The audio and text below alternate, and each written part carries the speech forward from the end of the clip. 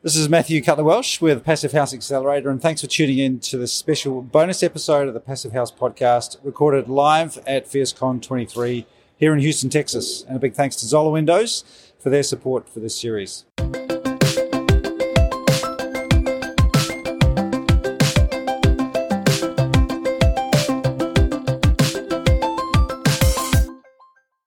I'm here with Kimberly Llewelln from Mitsubishi. Kimberly, how are you enjoying the conference so far? I think it's fantastic. This is one of my two favorite events of the year. I feel like it is the most vibrant building science community who are pushing the envelope on so many fronts, from actually developing and building projects to working on codes and regulations to figuring out the finance piece. So it's great to be here. And you're from up the road, along the road? Over the road, yeah. Almost due west from Austin, Texas. Right, so similar climate, similar type of environment? Yeah, very, very similar. So we get slightly more extreme dry bulb conditions, so hotter and colder, and slightly less humid, but not much. So very, very similar. So yesterday we were in a session talking about sort of Phius and the opportunities for Phius beyond the US. What were your takeaways from that? I think what I really loved hearing was, first of all, that there's already a common vision that I think is coagulating. Yeah. And that is that we understand our principles very well. We understand the principle of the building physics very well. One formula and one size does not fit all, which is already baked into the Phius program. And we need to probably be even a little, not probably even a little, we need to be more intentional around allowing for adaptability and then diversification that's built from those core principles as we try to expand into a more global market. Yeah. So going back to your technical ability, which is significant, what's your background from a technical perspective? Well, I trained as an engineer in graduate school. I studied environmental engineering in a thermodynamics lab. And so my fundamentals were strong in thermo, and that helped me, like, when I transitioned into the construction industry, which happened just by one of those funny, flukes of life. I met Christoph Irwin is here, owner of Positive Energy. I met Christoph Irwin through a mutual friend, and they were doing high efficiency building and also energy ratings at the time. And he asked me if I wanted to sign on as an energy rater, and I didn't know the first thing about energy rating, but they put me through the training, and I ended up doing that in full-blown mechanical design and building failures related to moisture issues in our climate for about 6 years with them. That's where Mitsubishi found me. Right. I'm assuming that everyone in Austin knows Christoph. Even I know Christoph. I think it's a fairly safe assumption, yeah. Certainly in this industry. Are there similarities from doing flow dynamics to doing more moisture-related building science or hydrothermal analysis? Are there some similarities there, or are they completely different? Well, what I was working on was really pretty different.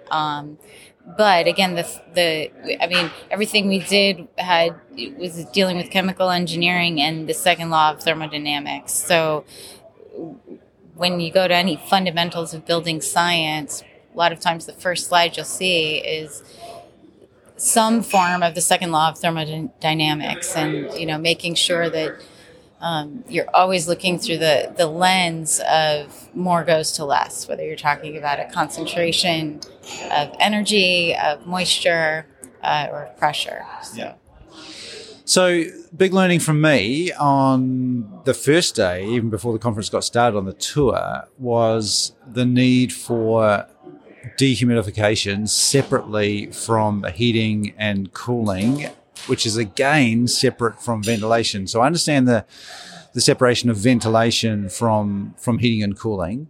But tell me a bit about the need for dedicated dehumidification systems, particularly in this climate, which is warm, and to me it certainly feels pretty humid. Yeah. So it's all about the ventilation latent loads, and that's where it really becomes impossible in this climate where you've got projects where you're required to have continuous ventilation. Meaning outside. Where is that requirement coming? Is that a physical requirement or is it a code requirement? Oh, well, it's a passive house requirement. So since we're here, I was speaking to that. But ventilation is also a code requirement, just a general building code requirement in the state of Texas. Now, you can do that in different ways. A lot of people think that it's safer to, do like exhaust ventilation, but the bottom line is it's coming in somehow and somewhere, and you just don't know where. So you're bringing that humidity into your building somehow. So the load is there regardless of what method or strategy you use, whether it's balanced supply or exhaust only. When you control it, you at least have the chance of addressing those ventilation latent loads at the source. So why is it important? Let me give you an example. So if you had a new construction house that was 2,000 square feet, 3 bedrooms, you'd be required by code to, depending upon which code, it'd be something in the range of 80 CFMs. So we're not going to split hairs there. We'll just say 80 CFMs. So if you ventilated continuously, so bringing 80 CFMs continuously into a house in this climate, you would be introducing something like 5 gallons of water, 80 pints per day, of just with your ventilation load. So that's not including any of your internal gains from cooking or showering. That's not completely captured by your exhaust system. So that, especially in higher performance construction, like that is significant additional load. And if you've got a lot of people talking about ERVs here as opposed to HRVs, that's not going to help you in that situation. Well, so it helps, but the best efficiencies you're going to see at your peak humidity load conditions are about 40%. That's the best you're likely to see for latent. 30%? 30 to 40%. Latent. Right. So that's different than sensible. You can get much better recovery efficiencies, 70, 80% for the sensible. But the latent is different. Latent is the same thing as humidity. I should have said that. Okay. Yeah. So if you got 40% at that, 5 gallons a day, okay, so you've reduced it by 40%, but you've still got a very significant humidity load that you're introducing, even with an ERV. So that is probably, I'm sure it's been addressed over and over again. Even the Zender gentleman from Zender, who was talking about his high efficiency ERVs, saying in this climate, you can't rely upon the ERV alone. You need supplemental dehumidification. I guess the other thing that I hadn't really thought through is the timing and the fact that you, when it's warmer and it's more humid, you need fresh air, but you don't necessarily have the cooling on, so you're not getting dehumidification through cooling in that sort of shoulder season, and that's where you might need dehumidification. Yeah, that's exactly it. So your cooling system is designed to come on when it sees what we call a sensible load. So when it's hot outside or when it's hot inside because of your gains. But if there's no significant sensible load, but you've got your humidity load, then your system's not designed, your cooling system isn't actually designed to handle that.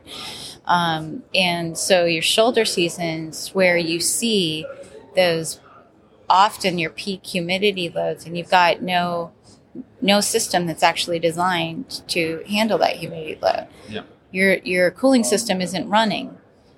So dehumidification happens as a byproduct of cooling, but if you don't need the cooling, it's not happening. Yeah. And even if it is running, it might not be enough adequate in this environment, of which there are many. That's one of the reasons why I was excited to be here, is because we have warm, humid climates in Australasia, and we have a lot of humidity. I mean, we have really high humidity, and that's one of our biggest problems, is not recovering heat. Yeah. It's getting enough cool and fresh air, and then getting rid of moisture. So it's a big problem outside of here. What's Mitsubishi doing specifically for helping to solve this? So Mitsubishi, we've done some good work improving what we call our dry modes, which functions more like the ERV does in a way, where we can take the edge off the humidity load. So it's doing now the systems are doing what you would expect them to do, with a low coil temperature and a slower fan speed. We've improved our controls offering so that you can base the running of that dry mode off of a humidity sensor instead of just somebody having to turn it on manually. Right. Mm-hmm. Right. So actually sensing the indoor conditions and having more automation. Yes, exactly. Right. And what about in terms of the unit? Is there much change in the actual units themselves? Well, we're working towards more appropriate heat exchanger sizing. So, all manufacturers, they have they'll use the same size heat exchanger for a few different capacities, and then the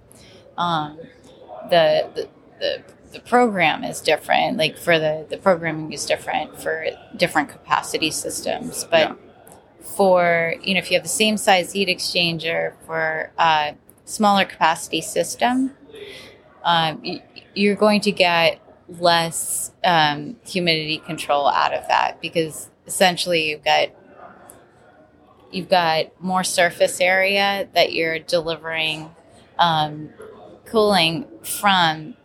What it means is that, I'm not explaining this very clearly, what it means is that the coil temperatures are not going to be maintained as cold, which means they're not going to have as much latent capacity.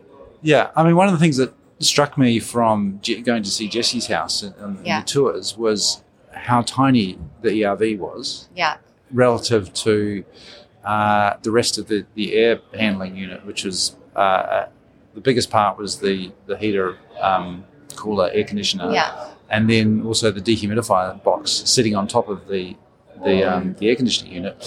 And those ducts are big. They're at least 2 or 3 times the size of the ventilation units. And I think that I hadn't fully appreciated the amount of air, the volume that you need to move to get rid of that moisture and to pull it out. And that's a closed system, because it's not coming inside or outside of the house. It's working within the thermal envelope, because the ERV is doing the heavy lifting in terms of bringing fresh air in.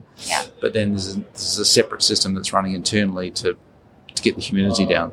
So I haven't laid eyes on that design specifically, but one reason they might have larger ducts is to control the static pressure of that air distribution system to match the fan, the air handling unit fan. Because you don't want big drafts inside?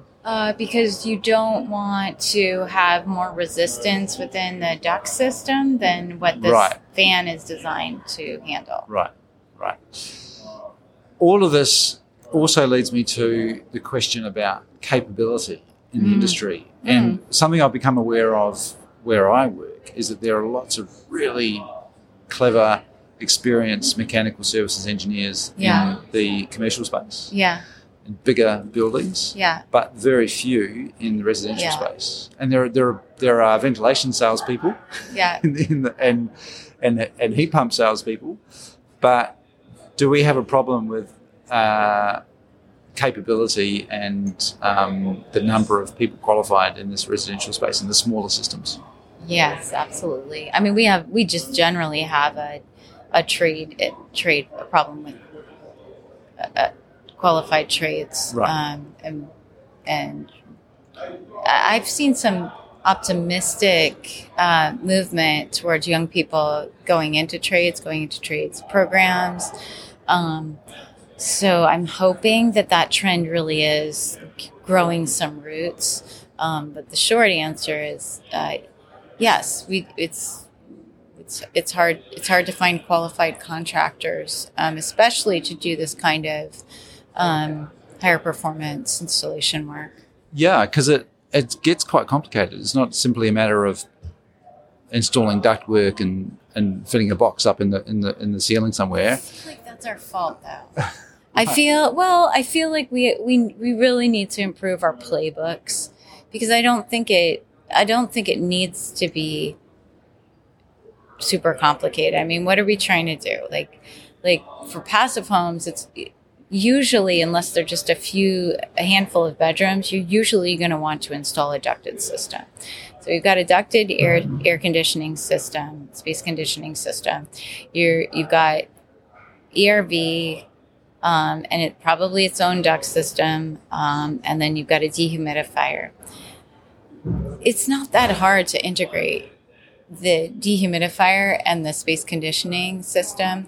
I think the real question is, what do we really want to do with that ventilation air? Right. And that's where it gets a little bit trickier. Yeah.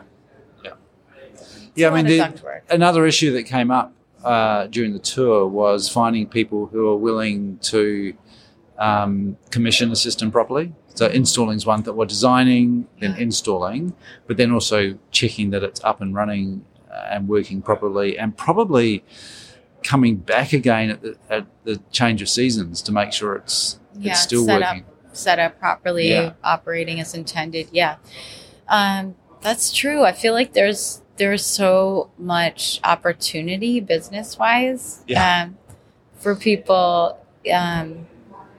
For people who are technically inclined, for people who like field work. I want to see.